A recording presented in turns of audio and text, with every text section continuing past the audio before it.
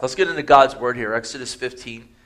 Last week as we looked at chapter 14, we looked in great detail of, an account of Scripture that so many are familiar with. I don't know where it would rank, if you ranked, events in the Scripture, but I would think that it'd have to be somewhere in the top 20, maybe in the top 10 in the sense of just people. If you ask some stories in the Bible and whatnot, I think that would be in part because there's been movies, more than one movie made about the event that we looked at last week. Really the whole Exodus itself, Israel leaving Egypt and the plagues and the Passover. And then, of course, as Israel's out in the wilderness, remember, God doesn't lead them the short way into Canaan, lest they, to run into the Philistines that were a warless people, but he led them around the back way, and we saw that he brought them right there to the Red Sea. And then we saw Pharaoh hardening his heart. And even though the people said, hey, just let him leave, we want to live, in his quest for power said, we need to get them back here. We need to get our workforce back. And remember, he got 600 chariots and all his men and so forth, and they went out to pursue the Israelites. And immediately, Israel, upon seeing them coming, it says they cried out to the Lord and were like, all right, they're praying. And then the next thing, they complained. And their cries were not cries of help and adoration and, recalling the faithfulness of God and the promises of God, but they began to cry out to Moses, you just brought us out here to kill us. And whether they knew it or not, those complaints against Moses, they were complaints against the Lord. And we got to remember in that ultimately our complaints as well, oftentimes they're against the Lord. It doesn't mean that we're not called to take action at times, but we got to remember that a grumbling tongue and a grumbling heart is opposite of what God has called us to have, a heart of thanksgiving and a heart that rejoices in all things. So we talk about it oftentimes. We can rejoice in all things because God works all things for good for those that love Him and are called according to His purposes. So as, again, the Egyptians were coming, and then Moses begins to cry out, and God basically says, listen, you're going to take your staff and you're going to split this Red Sea in two. You're going to go through on dry land, and the Egyptians are going to be swallowed. And then God basically tells Moses, quit praying now and go work and go do. And we talked about that. There's a time to pray, and then there's a time to action. And we always want to make sure that we go to action after we pray. We just don't want to then go to action first. You ever go to action first, and then halfway through you're like, we need to pray.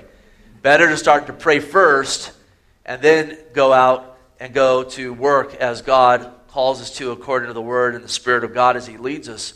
So, again, the Lord put that barrier that was light to them. It was darkness to the Egyptians. He split the sea. And remember, we saw it wasn't, historians have tried to explain away this event, because this event is recorded in history. And they try to say that, the land was, or the water was only about a foot deep. And so a wind came and dried it up, so they were able to pass through without anything sinking. And they try to explain this away. And it's been said before, and it's a very good observation, that if that's the case, then an even greater miracle happened, because the whole Egyptian army drowned in water that was a foot deep. So, it really doesn't work. And as we read there in the text, it says that the sea split and it was as a wall to them. So maybe some of those depictions, maybe you've seen in a film before, and the awesomeness of that, a wall of water, that's what the Bible says that it was. And of course, as they walked through, they came to the other side. And we talked about, again, how pride makes us foolish. We lose discernment when we walk in pride. It really blinds us. It brings, for lack of a better word, it really causes us to make decisions that are not thought out, that are not godly, that are stupid decisions. After seeing all those plagues and everything else, the Egyptians now see this miracle of, when was the last time you saw a body of water split in two and people walk through it? And, not an everyday occurrence going on. And Israel's going through, and at that point you think they'd step back and say, okay, let them go. But what was it? Go get them! They begin to charge in. And then we saw, of course, the walls came in and swallowed the army of the Egyptians, just as God said would happen. And we kind of started talking about this, and we closed talking about it, how, they were between the rock and a hard place. The Red Sea, the Egyptian army. God had given promises that he was going to see them through. But again, in the midst of the trial, they immediately forgot those promises and they began to complain. And again, good thing we never do that, right? And yet, God, as he always is, was faithful. He brought them through. And then, again, this thing that looked to be set up for the destruction actually ended up being an incredible gift. Because not only was it in 1 Corinthians, I believe it's chapter 12, talks about the baptism of Moses. And you could argue that they really weren't fully out of Egypt until they had gone through that. And they had left in faith by the blood of the Lamb. That's what saved them. But as they went through that, as they stepped out and they went through, there was kind of that sign that we're officially leaving, kind of that outward sign, like we talk about baptism being, for us, our water baptism. But as they left, again, the Egyptian army swallowed up. And now all of a sudden, their oppressors for the last 400 years, who no doubt would have sought after them for the next 40 years, because God, knowing the end from the beginning, knew that they weren't going to take a step of faith and go into Canaan. Even though tonight we'll see the Canaanites were shaking in their boots, the Lord knew he needed to deal with them. Otherwise, they would harass them for the next 40 years. And so they end up in such a better place. And we got to remember, the Bible talks about trials, doesn't it? It talks about them, tribulations and persecutions. And it's not just, in a few places throughout the Scripture. We're promised them as followers of Christ. We're promised even fiery trials at times. But we got to remember that God is faithful, and absolutely God is allowing those to go on because he wants to work a good work in our life. And he doesn't want us to have to repeat those trials because of us resisting and complaining. But he wants us to be in a place of saying, okay, Lord, if you're going to bring me through this fiery trial, I want to step back. I want to ask what you would have of me. I want to open your word. And then, Lord, burn away whatever needs to be burned away. Let's get through this trial. Bring me to where you want me to be, because I don't want to go through this trial a second time. And I'll tell you, even in nature, listen, oftentimes a good forest fire, and I know in our age today we kind of got a different view of things, and there's a lot of things that men do that even thinking they're saving nature actually hinders it. But a good forest fire is sometimes the best thing for nature. Things begin to grow that weren't grown before, and thing that's overgrown gets turned back and so forth. And you sometimes see flowers you haven't seen in 20 years because it's that heat that causes those seeds to germinate that normally won't. And you got to remember, listen, as they went through this and we're in a better place, God's true and faithful to us as well. Amen? Now we come here to Exodus 15, and the Lord willing, we'll look at verse 1 through 19. And now what do we see? We see them not complaining, but we see them rejoicing. We see them worshiping. We see them glorifying God for the victory they have. And as we get into this, we're going to liken this to the victory we have in Jesus Christ.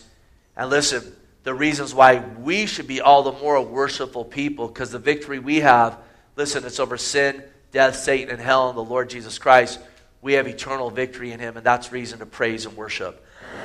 So notice verse 1 here. It says, Then Moses and the children of Israel sang this song to the Lord and spoke, saying, I will sing to the Lord, for he has triumphed gloriously. The horse and the rider he has thrown into the sea.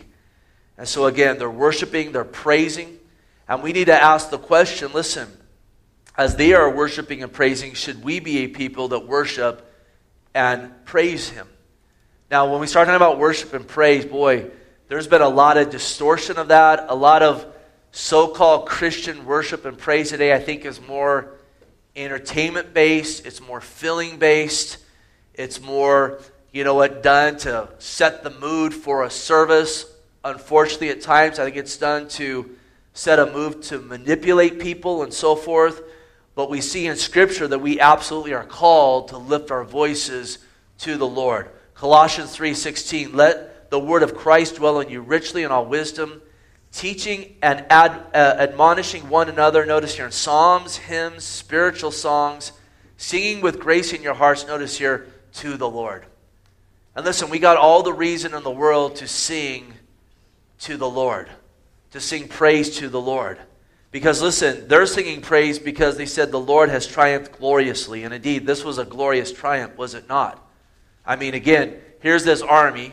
You're a ill-equipped group of people that have never been trained in combat. This is the greatest army in the world. You have a sea here that you have no ships to pass over, and God protects you from them as a cloud that's light to you, dark to them. He does a miracle. This thing opens up, a wall of water on both sides. You walk through on dry ground after the wind's blowing it all night, and then it crashes in on that army when they're coming after you. Is that not glorious? A glorious victory. And yet, again, listen, in Christ Jesus, we have a victory that's even more glorious than that. Because we're in a place where our sin has condemned us to eternal separation from God Almighty in a place called hell that Jesus talks about and describes in great detail because of our rebellion against God, because of our sin nature, of us transgressing the law of God, knowing that God's standard is perfection, and us collectively and individually fall grossly short of perfection, do we not? Did anyone have a perfect day? Did anyone bat 1,000 today when it comes to walking in pure righteousness? Since practically none of us practically did. And we had no hope in ourselves. You talk about between a rock and a hard place, there's nowhere to turn. But God again gave the promise of a Son. And Jesus Christ came as God said that He would. The Father said He would. Tempted in every way, yet He did not sin. And then He willingly went to the cross of Calvary and took the wrath due every single one of us upon Himself. He was buried in the grave as He offered His life up. Buried in the grave, left for dead. And yet, as He said, 3 days later, that stone was rolled away. And boy, you talk about victoriously triumphing over death. He rose on the third day, so that any who would call on His name, humble their heart and call upon the name of Jesus Christ, will be born again and saved. Have you called upon the name of the Lord tonight? Can you say amen to that? Amen. Then listen, you have all the reason in the world to have the joy of the Lord no matter what circumstances you're in, what trials you're going through. And it's not that there can't be mourning and grieving too. We're called to that as well. We're called to be aware again of things that are grievous, and there's things that sadden us, but absolutely to know that Jesus is your Lord and Savior, and as He has brought victory over those things, we have victory and we have an eternal hope. Listen, no matter what is going on, that is reason to rejoice, that is reason to praise, and to know that's the hope of the world, and whoever will put faith in Christ as well as born again is saved. Listen, we have all the reason in the world to worship Him, and we should. And when we gather together, we should gather together with a mindset, I want to sing praises to my God because He has triumphed victoriously and has given me victory. And listen, it says the horse and the rider, He's thrown into the sea. And it's very interesting because He speaks of our enemies being thrown into the sea or the lake. Revelation 20:10, the devil who deceived them was cast into the lake of fire and brimstone where the beast and the false prophet are. And they will be tormented day and night forever and ever. Now that's an event that's to come. But when you read in Colossians 2:13 through 15, that at the cross He made a public spectacle. And it says in verse 15, having disarmed principalities and powers, He made a public spectacle of them, triumphing over them. And then it's interesting, our own sin. Our sin that separates us from God. Micah 7:19, and He again will have compassion on us and subdue our iniquities. You will cast our sin into the depths of the sea. Isn't that awesome? Just as the Egyptian army, through what Christ has done for us, the enemy is going to be in the lake of fire. And absolutely, when we come to Christ, positionally, our sins are cast into the depths of the sea. Listen, that's reason to rejoice, to give God glory. And it's also a reason to say, I want to take up my cross now and follow Him. And I want to walk in the newness of life that I have in Jesus Christ now. I don't want to go back to Egypt. I want to walk in that life that I have in Him. Now notice verse 2. They sing, the Lord is my strength and song. He has become my salvation. He is my God, and I will praise Him. My Father's God, and I will exalt Him. So they're recounting the promises, the the person, the attributes of God Almighty. Again, think about it like this. Any strength we have at all, the strength that you had today to get up and shower and go to work, do whatever you did and come here tonight, any strength we have is a gift from Him. But listen, as followers of Christ, it's not just that we have strength that He's endowed upon us as human beings. It's more than that. He is our strength. And there's a big difference between that, right? There's a big difference between give me strength and am I strong enough and God is my strength. Because again, God created all this. God holds all this together. God defeated sin, death, Satan, and hell. And Romans 8:31 says, what then shall we say to these things? If God is for us, who can be against us? And we need to remember that. God is my strength. He's not doesn't just give me strength. He is my strength. And then they said, He's also my song. And I thought about this, about songs. Listen, probably growing up, almost all of us had a song, right? Oh, that's my song.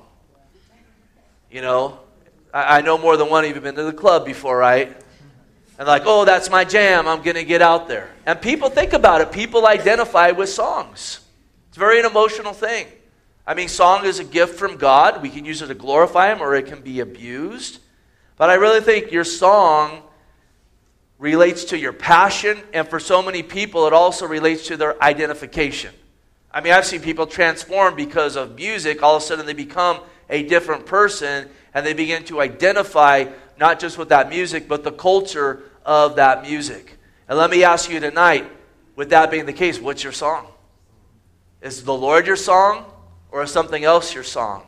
Is the Lord your passion, or is something else your passion? Is the Lord your jam, so to speak, or is something else your jam? And if it's not the Lord, we need to step back and say, why is that the case? Have those things given me life? Have those things defeated my enemies? Do those things give me breath in my lungs? Do I have a future and hope in those things? Those things perhaps are gifts to enjoy, but absolutely they should not take precedent over them. And at this point, again, this victory, they're like, He is our song. He has become my salvation.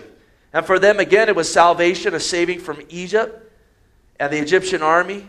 And listen, not only has the Lord saved us, Jesus Christ is our salvation. With no Jesus, there is no salvation. They say, He is my God. And again, they're singing this collectively, but they're singing it individually. They're singing it personally. And let me tell you, again, He has to be my God. He has to be your God. There's going to be no collective judgment. We're going to stand before Him and He's going to say, what did you do with my Son, Jesus Christ?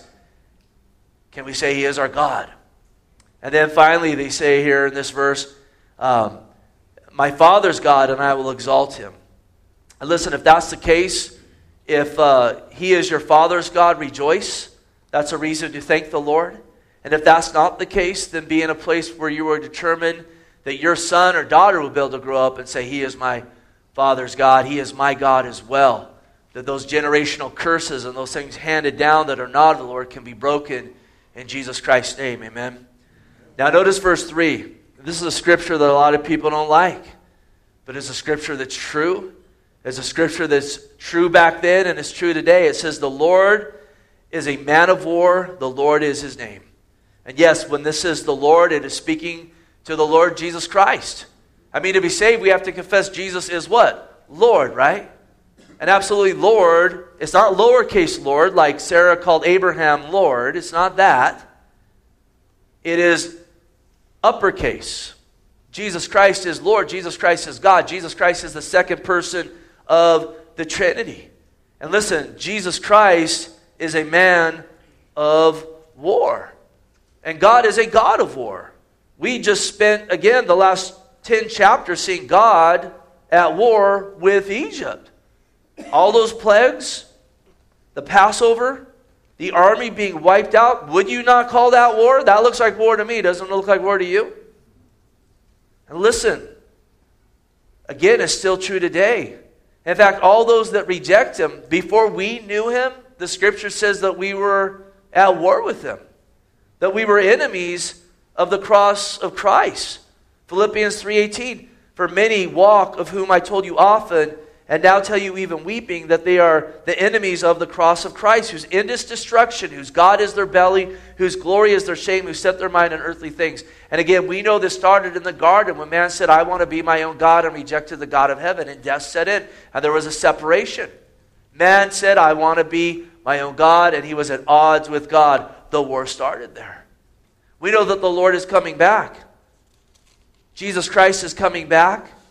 The book of Revelation speaks of great detail of the second coming of Jesus Christ. And we know at the second coming, the church at this point has been raptured. There's been the marriage supper of the Lamb, and we come back with him. And what does the Lord come back to do? The scripture makes it very, very clear. He comes back to judge and to make war with the nations. Revelation 19, you can read about it in great detail. It's in many other places in the scripture.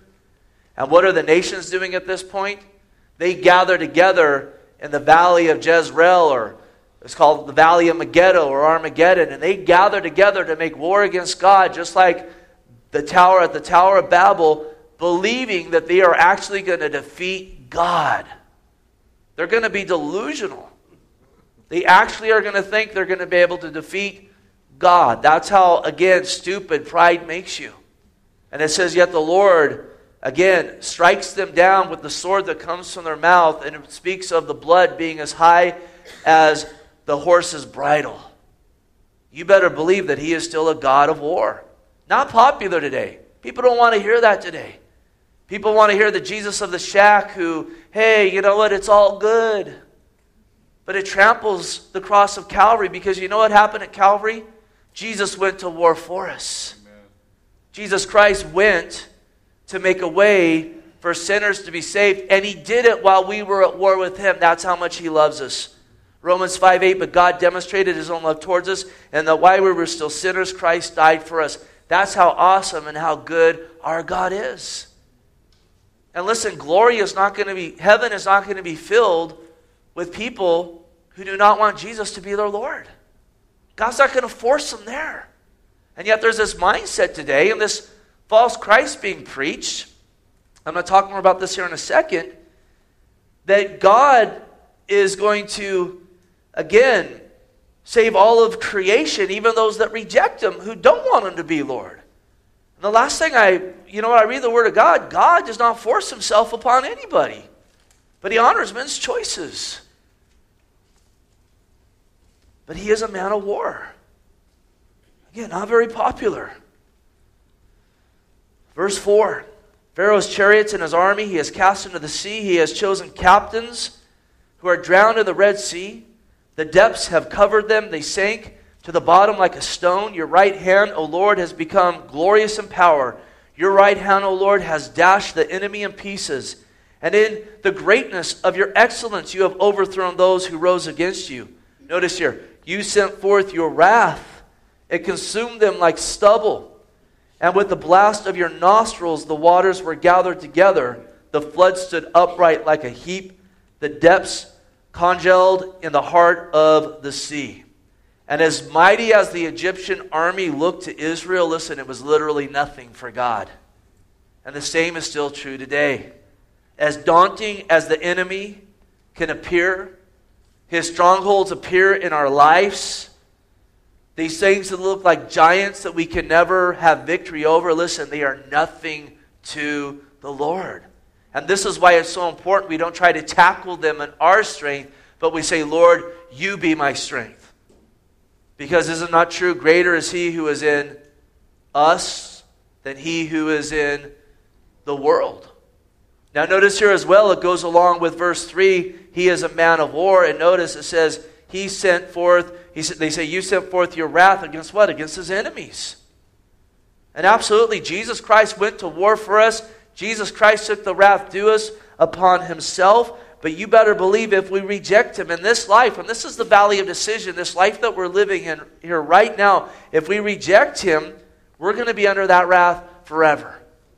Again, not very popular today. That doesn't sell you 25 million books and get you a movie down, at the theater and whatnot. That kind of talk doesn't get you that. What gets you that is, again, this idea that he's not a God of war. He's not a God of wrath. You can do as you will, and you will be fine. All the universe will be redeemed. But listen, that's unscriptural. That's unbiblical. And the Bible tells us not to be deceived with those empty words. Notice Ephesians 5:5, for this you know that no fornicator, unclean person, nor covetous man who is an idolater has any inheritance in the kingdom of Christ and God. And this is speaking about the unrepentant sinner. This isn't speaking about a true born-again Christian who's positionally right with God and practically they are working through things. This is speaking about the person who embraces their sin and says, I want nothing to do with you, Lord. Verse 6 says, notice here, let no one deceive you with empty words. For because of these things, the wrath of God comes upon the sons of disobedience. Therefore, do not be partakers with them. He's not saying don't interact with them. He says don't partake with them. You've been forgiven. You've been washed. You don't go back to that. But notice, let no one deceive you with empty words. For because of these things, the wrath of God comes upon the sons of disobedience. But boy, there's a lot of empty words today. A lot of deceivers today. And I know I've been harping on this a lot, but I'm going to harp just a little bit more. So bear with me. Because these things are so heavy on my heart. And I'm just so grieved by these lies that are just abounding in the body of Christ. And how even many Christians that are grounded and know better are being deceived by empty words and want to go by emotional stories that, again, a fallen, rejecting world, a world that rejects Christ wants to embrace versus the gospel that's an offense to those that are perishing. Warren Smith, who we've had speak here before, he wrote an article March 9th for Lighthouse Trails. And again, it's about the author of The Shack, and he just wrote a book called Lies We Believe About God. Don't speak for me, but he says we here, but don't speak for me. But I just want to read you this paragraph and compare it to what the Scripture is saying right here. And this is Warren speaking here, and he quotes this guy, the William P. Young. But it says, in his just released book, March 7th, Lies We Believe About God, best-selling author Paul Young openly describes himself as a universalist. In chapter 13, Young would have us believe that it is a lie to tell someone you need to get saved. Young asked himself this rhetorical question, quote, are you suggesting that everyone is saved, that you believe in universal salvation, unquote? He answers, quote, that is exactly what I'm saying, unquote. Then Young goes on to teach that, quote, every single human being is in Christ, unquote, and that, quote, Christ is in them, unquote. With this unbiblical teaching, one recalls how Young put these same heretical words in the mouth of his Jesus character in The Shack when he wrote, God, who is the ground of all being, dwells in all, around, and through all things. Did we not just read, let no one deceive you with empty words? Those are empty words. And yet for some reason, a week ago on Sunday night, and not that I watch this channel, this guy's on TBN for 8 hours with all of these Christian, basically rock star type heretics endorsing this nonsense. And see, to the fallen man and to the individual that does not want to stand in Scripture, this seems very loving. Boy, I like that God. I'm healed by that God because basically it's all going to work out in the end and everything's going to be saved. That really heals me. But see, that's a lie when you reject the cross, that you know what it's going to do? It's going to damn so many souls to hell. And that's why it is not only not loving, it is really the worst form of evil you're going to find. Because see, you open up the book of Satan, guess what it's about? The devil. The worst kind of lies are those that look the closest to the truth. And those are the worst types of deceptions. Let's stand in the Word of God. He's a God of war. He went to war for us so that we can be saved. But if we reject Him, there's a wrath that is coming. And the world needs to know that. And if we don't tell them that and we lie to them, are we loving anybody? Listen, if your neighbor's house is on fire, are you loving them? If you say, hey, listen, you're going to be okay in there. You're all going to eventually going to get saved. The fire department's coming. Or do you need to scream, get out? Because if you don't, you may perish. What's the more loving thing? Verse 9, the enemy said, I will pursue, I will overtake, I will divide the spoil. My desire shall be satisfied. On them I will draw my sword. My hand shall destroy them. Notice the enemy says this. And boy, the enemy can talk a good game, can't he? Satan's called the father of lies. He's been lying since the fall of man. And listen, he is an incredibly good liar. And he wants us to believe the things that he whispers in our ear, and these things that he has injected into our society are true. He wants to do that to get us from stepping out in faith. Because listen, when we step out in faith, God honors it, and the enemy gets wrecked. And God gave Israel an option. Again, to step out of faith, to take the blood of that lamb and put it over their doorpost and leave. And they gave them another step of faith. You can walk through the ocean, the Red Sea. That was a step of faith. They didn't know when the water was going to crush in. They had to believe that God was doing that, and they had to take a step of faith through. But the enemy, again, tried to intimidate them, to keep them from doing that, to get them to be paralyzed so that the enemy could come and do what he said he was going to do, destroy them. And that's why, listen, don't listen to those lies of the enemy. That's what they are, lies. Those things that come against you to keep you from stepping out of faith, to get you to walk in fear versus faith, to get us again to walk in sin versus in obedience. Because really, basically sin comes down to a lack of faith. We're not walking in what God wants. We walk in that thinking that we are going to find life in it when life's only found in Him. We got to remember that. Hebrews 11:6, but without faith it's impossible to please Him. For he who comes to God must believe that He is, and He is a rewarder of those who diligently seek Him. And they believed, and they acted, and they were rewarded, were they not? They were rewarded with their lives. They were rewarded with their freedom. And when you walk in faith, you're going to walk in freedom. Verse 10, you blew with your wind, the sea covered them, they sank like lead in the mighty waters. And again, the enemy's talk, it was just talk. Isaiah 54:17, no weapon formed against you shall prosper. And notice here, every tongue which rises against you in judgment, you shall condemn. This is the heritage of the servants of the Lord, and their righteousness is for me, says the Lord. That's our heritage. Our heritage is that we have victory in the Lord Jesus Christ. And absolutely, we need to take those thoughts captive when the enemy brings his threats and his lies. Verse 11. And again, they're singing this. This is a worship song. Verse 11. Who is like you, O Lord, among the gods? Who is like you, glorious in holiness, fearful in praises, doing wonders? And I think we can all answer this question, right? Who is like you, O Lord, among the gods? Is not the answer no one, right? There is none like Him. There is none that even began to compare to Him. And it's so important knowing that there's none like Him that we don't try to make Him, listen to this, like us.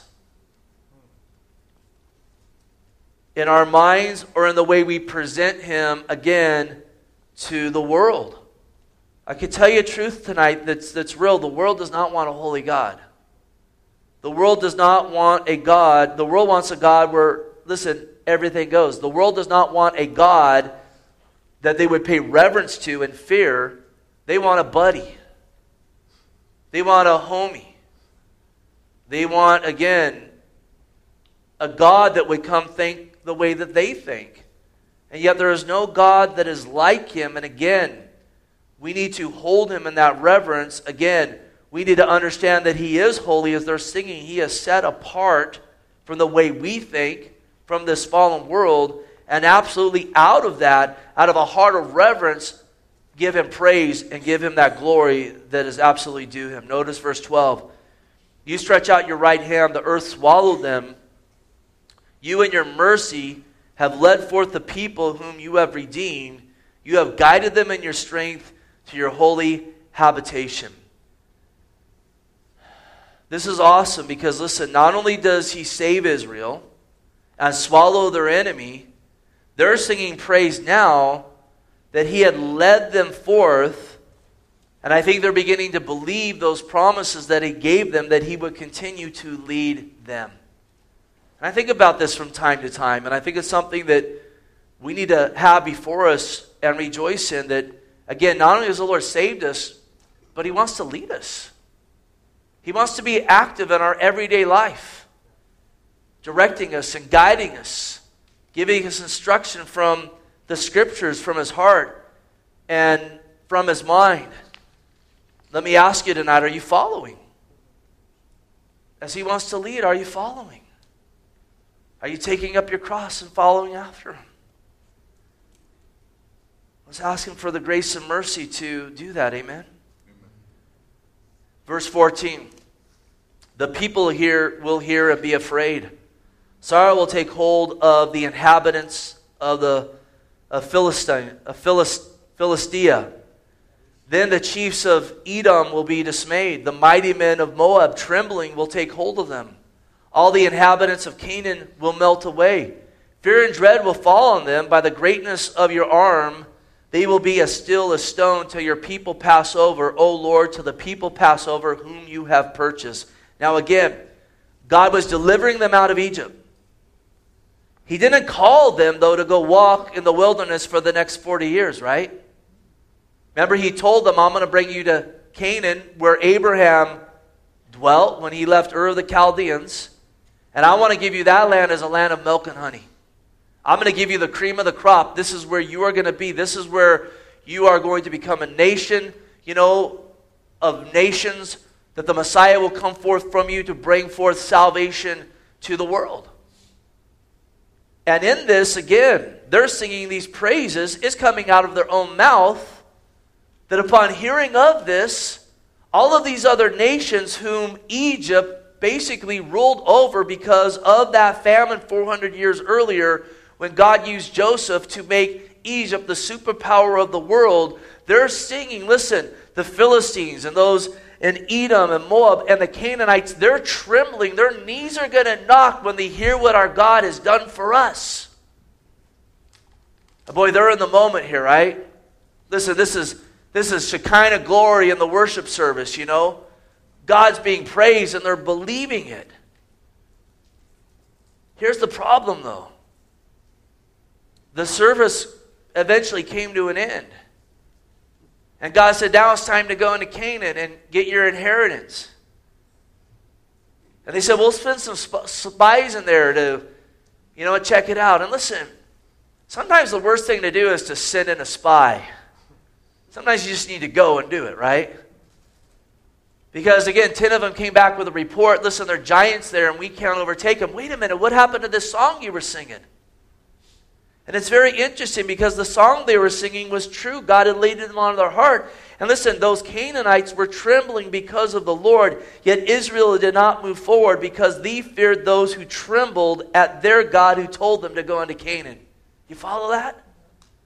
They're trembling. Israel later would tremble and not go in because they heard there were giants in Canaan. And yet the Canaanites were trembling at the Israelites' God. And boy, oftentimes that's true today. Listen, the enemy of our soul trembles. The Bible says that even the demons believe and shudder, so I'm not making this up.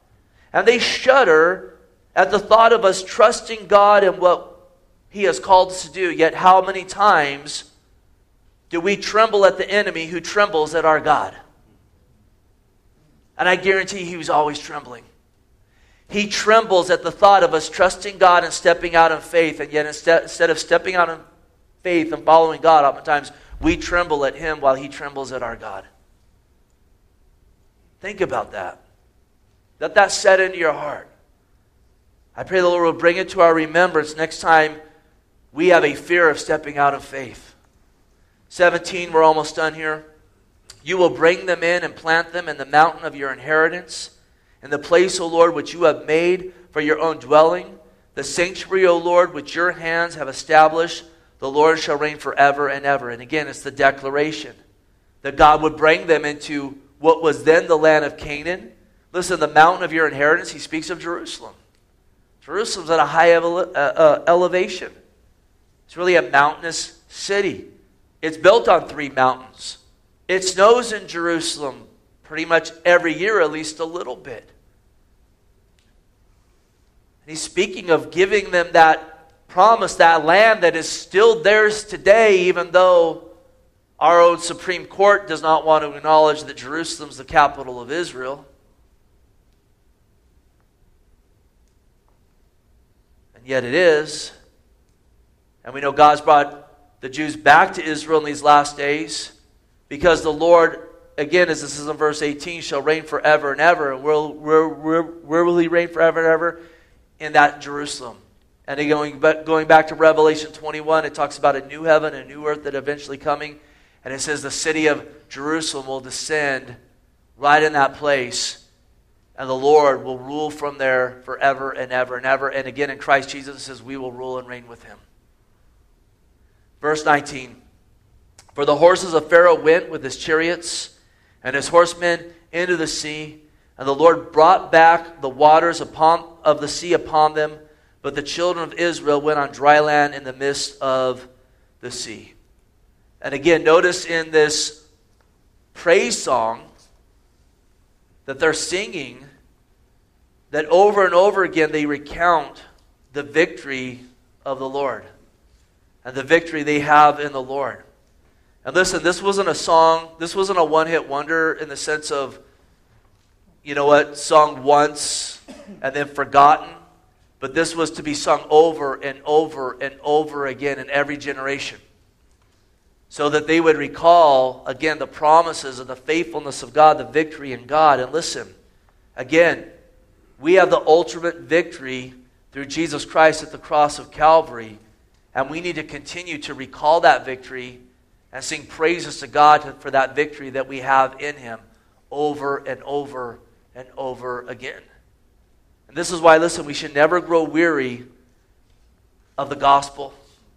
We should never grow weary of preaching the cross. This is why I never, ever want to get away from preaching the cross of Calvary. Sometimes you may think I sound redundant, but let me tell you that redundancy is purposeful. I am purposely redundant about the cross of Jesus Christ because it always needs to be before us. And we always need to be thanking the Lord.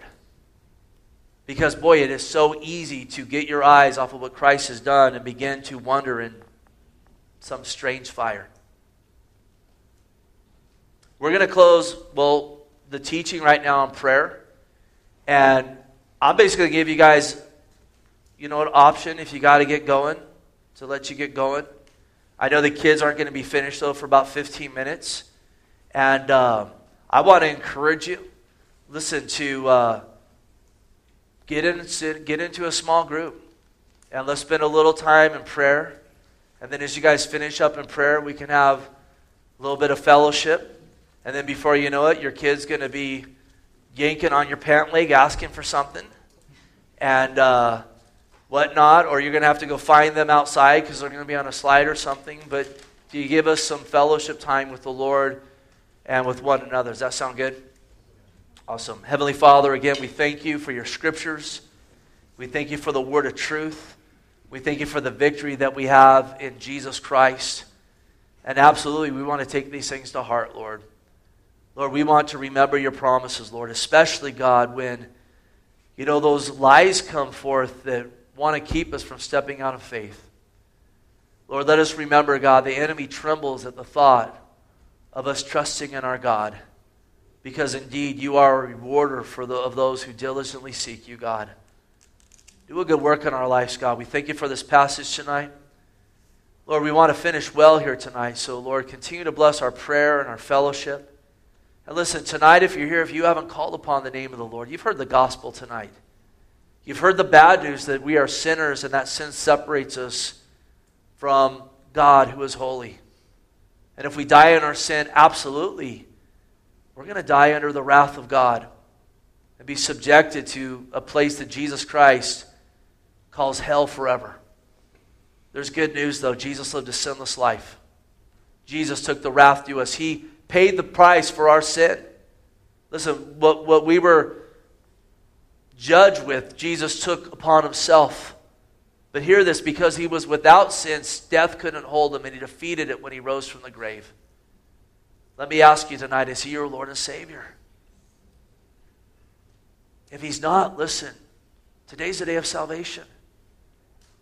It's time to humble your heart and ask Jesus to forgive you and ask Him to be the Lord of your life. And asking Him to be the Lord of your life, you're turning from whatever your Lord is. To say, God, Jesus, I want you to govern my life. I want to be led by you. I want the Holy Spirit to be in my life. I want to be governed by the Scriptures and so forth. And beautifully, there's no partiality with God. The Bible says, whoever will call on the name of the Lord will be saved. Call on Him tonight. We thank you, Lord. We praise you. We thank you for our time. We ask these things in Jesus' name. Amen.